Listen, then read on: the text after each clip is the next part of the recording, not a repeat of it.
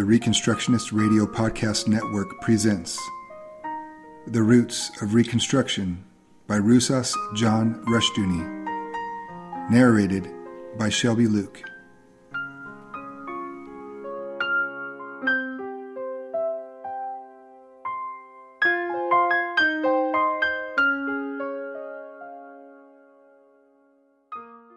Thank you for joining me this week in the reading of Roots of Reconstruction by Rusas John Rushdoony.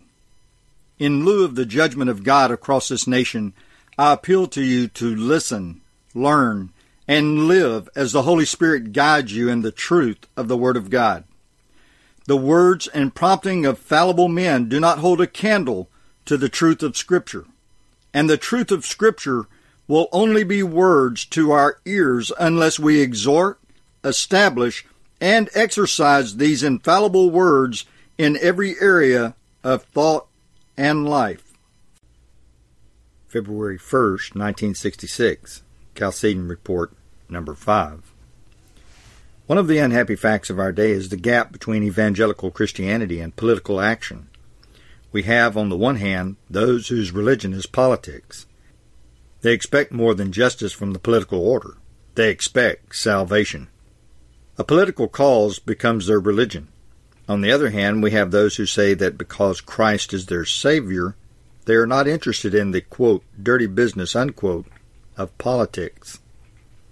Both attitudes are clearly wrong and dangerous as well. For the Christian to separate himself from political action is to separate himself from responsibility, and to separate himself from responsibility is to separate himself from God. What we have seen in the U.S. politics is a departure from Christian American constitutionalism.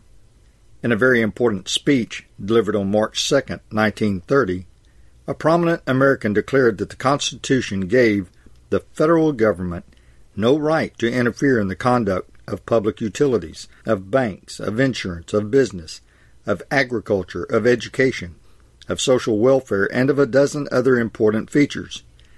In these, Washington must not be encouraged to interfere. He went on to condemn the idea that, quote, masterminds, unquote, or a brain trust could be trusted with the powers of decision or regulation. The doctrine of regulation and legislation by, quote, masterminds, unquote, in whose judgment and will all the people may gladly and quietly acquiesce, has been too glaringly apparent at Washington during these past years. Were it possible to find, quote, masterminds, unquote, so unselfish, so willing to decide unhesitatingly against their own personal interest or private prejudices?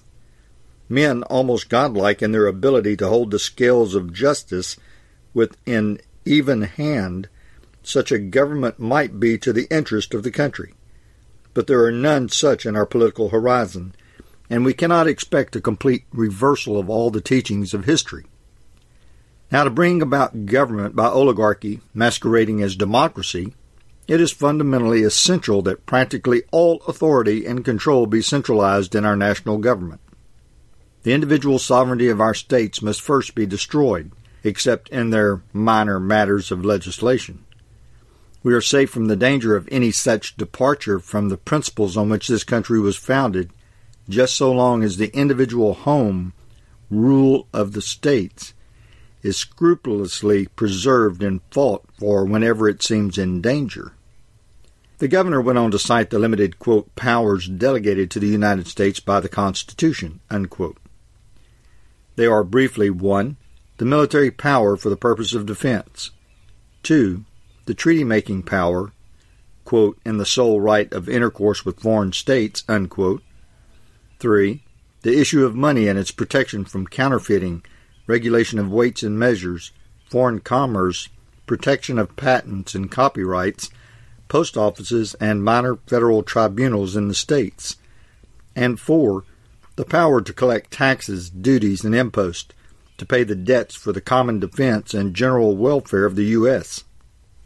The governor added, on such a small foundation have we erected the whole enormous fabric of federal government, which costs us $3.5 billion every year, and if we do not hold this steady process of building commissions and regulatory bodies and special legislation like huge inverted pyramids over every one of the simple constitutional provisions, we shall soon be spending many billions of dollars more.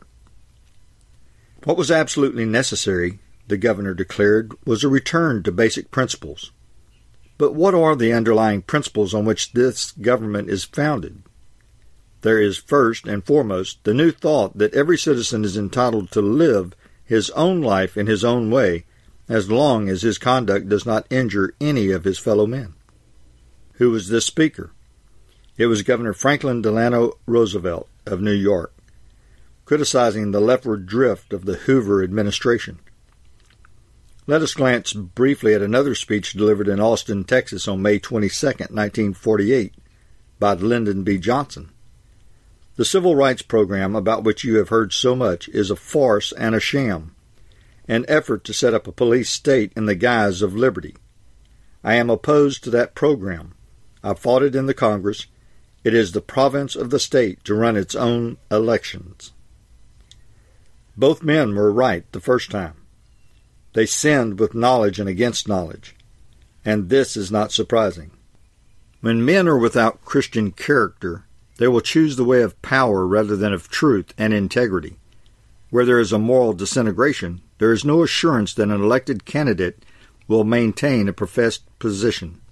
The number of elected conservatives who have switched sides is legion. They crumbled under pressure and under the temptations of power. There is thus little assurance that an election will gain any results if there is no assured faith and character in the elected man. And politics cannot produce character. Christianity must. The decline of faith is a decline of character, and a decline of character is the forerunner of political decay and collapse. Christianity has an obligation to train a people in the fundamentals of God's grace and law, and to make them active and able champions of true political liberty and order. In 1776, in a letter to John Scollay, Samuel Adams wrote, quote, I have long been convinced that our enemies have made it an object to eradicate from the minds of the people in general a sense of true religion and virtue, in hopes thereby the more easily to carry their point of enslaving them. Unquote. How much more true this is now of every subversive agency, and how tragic and desperately wicked that the churches are themselves a major force in working for this eradication of faith and character. And this eradication is basic to man's enslavement. Am I advocating political preaching by the clergy? And is it not this position too close to the social gospel attitude of political involvement? The answer on both counts is no. Two similar questions have been received. What is the relation of clergy and politics? Should men in the pulpit speak out on social and political questions? And if so, under what circumstances? Answer. The clergy cannot faithfully expound the Word of God without dealing with virtually every social and political question. The Bible speaks not only about salvation, but about God's law with respect to the state, money, land, natural resources, just weights and measures, criminal law, and a variety of other subjects.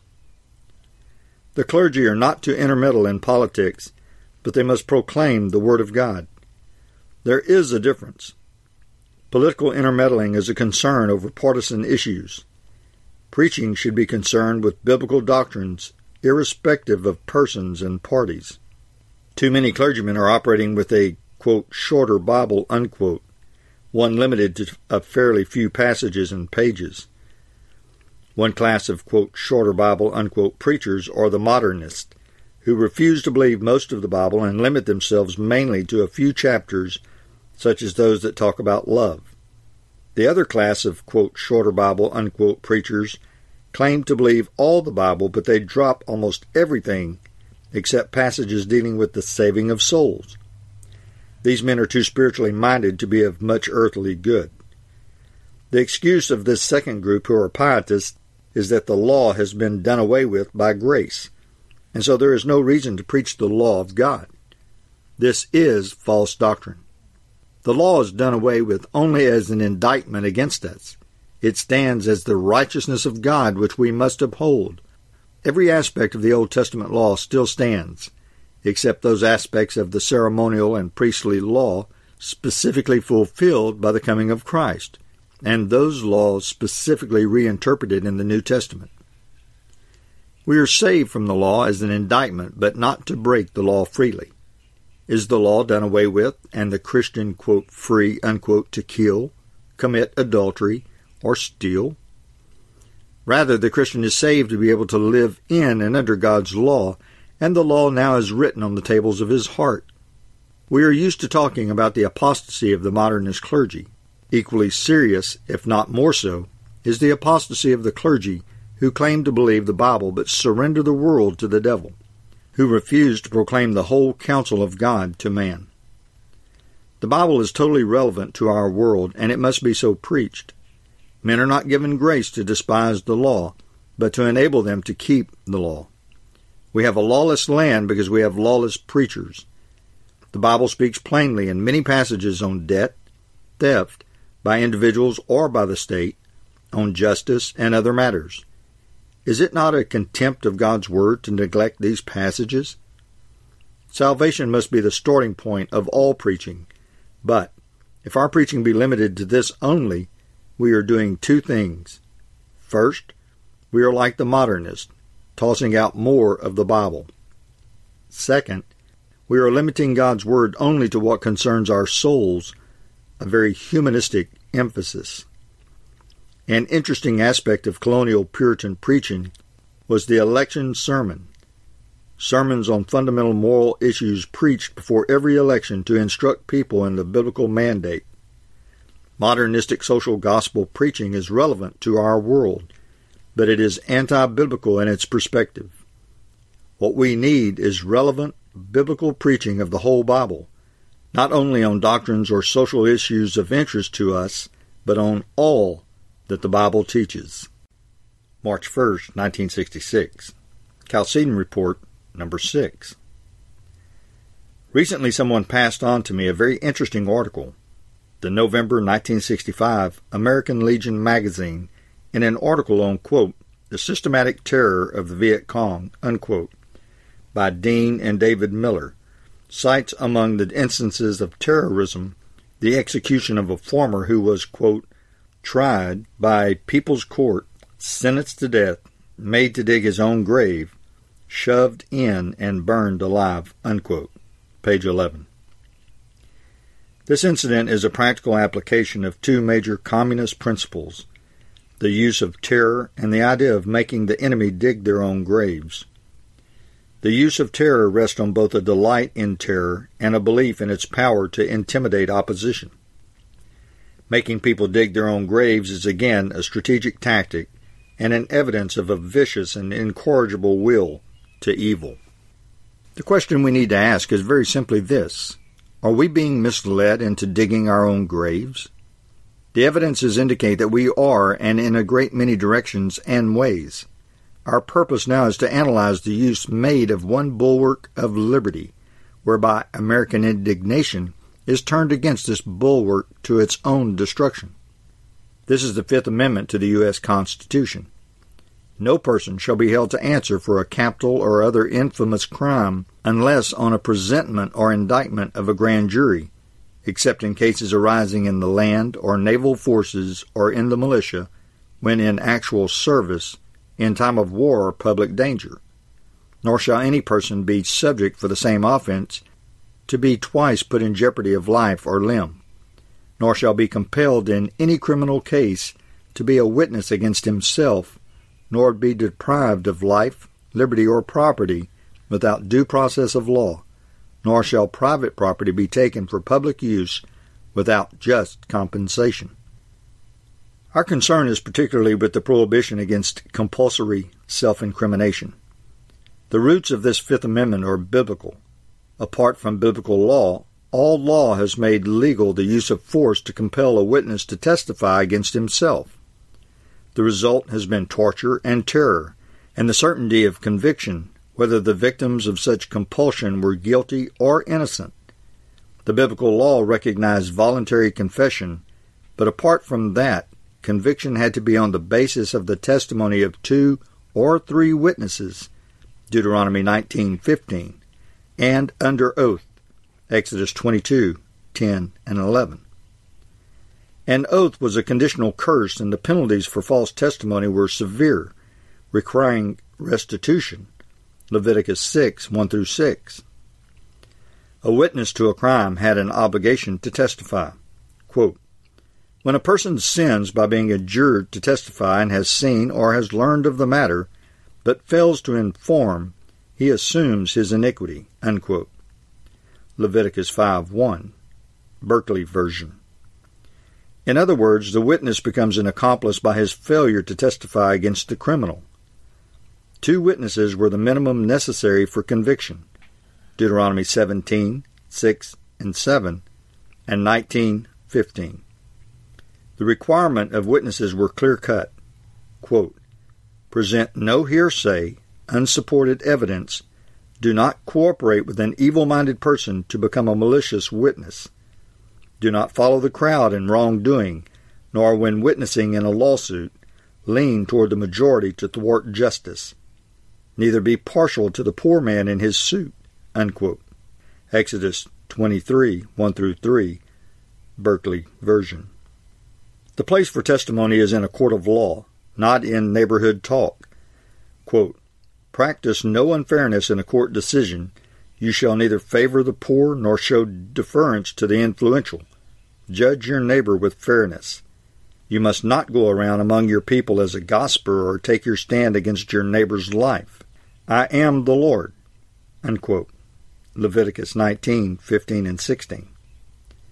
The witness had to be prepared in a capital offense to back his testimony by assisting in the execution, Deuteronomy 17:7. The 9th commandment prohibited false witness, Exodus 20:16, Deuteronomy 5:20, Leviticus 19:20. A perjured witness incurred the same punishment as that to which the defendant was liable. Quote, you shall do to him what he had planned to have done to his brother. Unquote. Deuteronomy 19:15-21. This was in terms of a major biblical principle which sentimental humanism ignores. Quote, as thou hast done, it shall be done unto thee. Thy reward shall return upon thine own head. Unquote. Obadiah 15. In the Berkeley version, the latter part reads, quote, your doings will come back upon your own head. Unquote. In Jeremiah 50:29, we see this same principle. Quote, according to all she hath done, do unto her. Unquote. Lamentations 1:22. The emphasis on honest testimony and the necessity for unforced evidence, an example not forced from the defendant, but resting on the moral conscience of witnesses, was basic to the procedures of justice. The goal of justice was defined as God's order, and the true judgment is thereby the judgment of God. Quote, you must show no partiality in your decisions. You must listen to low and high alike without being afraid in the presence of any man, for judgment belongs to God. Unquote. Deuteronomy 1:17. God's curse was upon all violators of their oath. The establishment of these biblical laws of justice and of testimony were basic to the American tradition and to the Constitution. The Constitution established the independence of the courts from political coercion and of the witnesses from self-incrimination and the rule of terror and torture. We have seen the courts become major political instruments.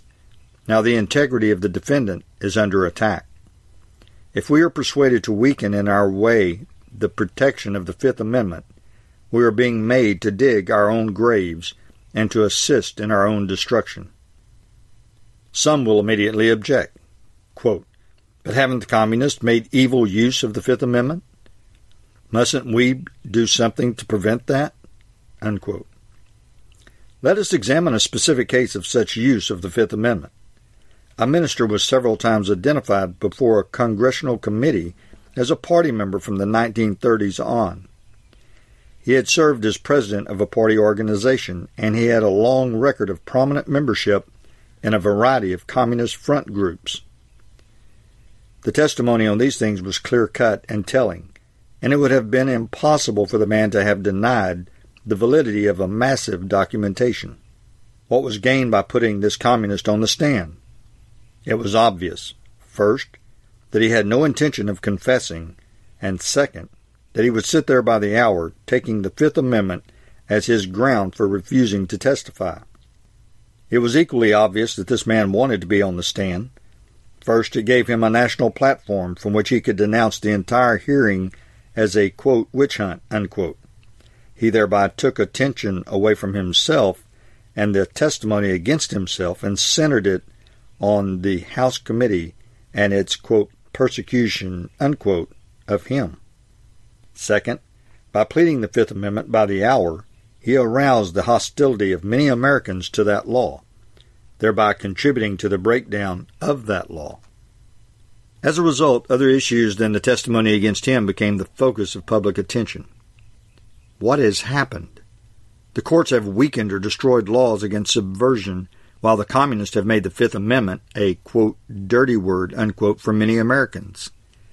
The answer is not to weaken or destroy the Fifth Amendment, but to reestablish and enforce laws against subversive activities. Instead, such laws are progressively being destroyed, and the Fifth Amendment is under attack. The Fifth Amendment is being breached from two directions. First, the Bureau of Internal Revenue requires the taxpayer to produce his records, an example to incriminate himself. Thus, a law which broke with the spirit of the Constitution as it was framed is now being used to destroy the citizens' liberties. Second, members of the criminal syndicate are being promised immunity from prosecution if they will testify against their associates, which would mean incurring debt at the hands of their associates, and are being sentenced for contempt for refusing to testify. We cannot be sympathetic with criminals or defend them, but we must defend godly law, and such testimony is only technically not self-incrimination. Such a requirement weakens the force of the Fifth Amendment and paves the way for the return of torture and terror as the instruments of, quote, law, unquote, and this certainly is a communist goal. The courts are making it harder for law enforcement agencies to convict criminals legitimately. Are they paving the way for a demand for illegitimate demands and means? Is anarchy and disorder promoted in order to make us cry out for totalitarian force to suppress it? The defenses of the Constitution are being steadily replaced by the offenses of the totalitarian state. The roots of this waywardness are in the religious apostasy of Americans. Their conception of law is increasingly humanistic and man-centered rather than biblical and God-centered. As a result, they have no yardstick, no true standard of measurement, and they are easily misled. Isaiah declared of old, quote, "To the law and to the testimony, if they speak not according to this word, it is because there is no light in them," unquote. Isaiah 8:20. Thank you for joining me this week in the reading of Roots of Reconstruction by Rousas John Rushdoony. Lord willing, we will be reading again next week. Until then, may God bless your endeavors as you serve the one and only King Jesus.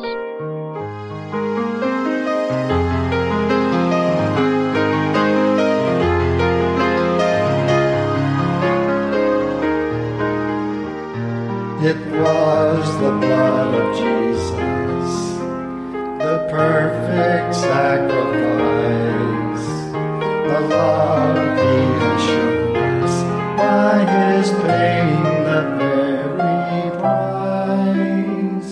It was there at Calvary's tree, where he died for you and me, and the love he deserves we should to Jesus. We need to praise his holy name. Praise his name, lift up your voice and sing. Praise his name and hear our sovereign King. Praise his name and go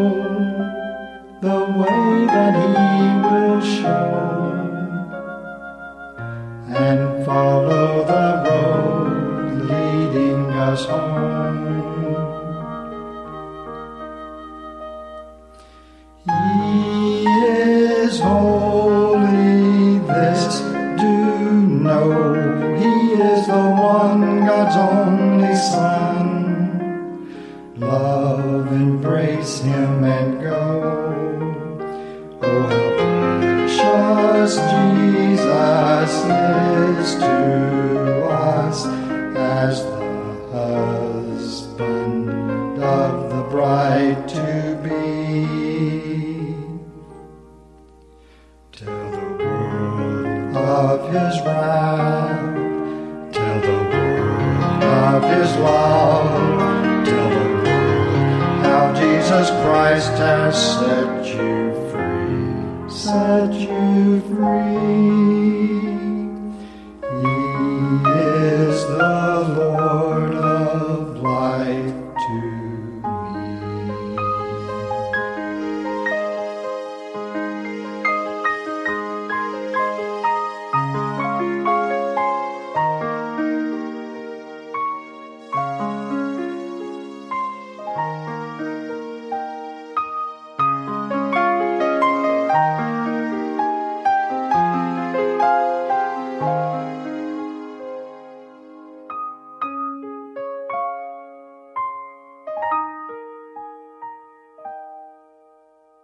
Tell the world how Jesus Christ has set you free.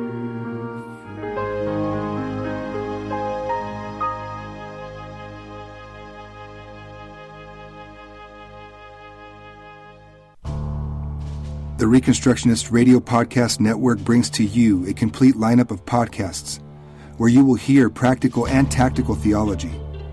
Our desire is not simply that you consume our shows, but that you also live out your faith in every area of life. We can talk all day long about these things, but if we fail to put them into practice, then we fail as ambassadors of Jesus Christ our King. Subscribe now to your favorite Reconstructionist Radio Podcast Network shows, or you can subscribe to the Reconstructionist Radio Master Feed, where all of the content we produce, including the audiobooks and audio articles, will pop up as soon as they are available. And don't forget to visit ReconstructionistRadio.com to volunteer as a narrator or to partner with this ministry financially. May the Holy Spirit stir you into action for Christ and His kingdom.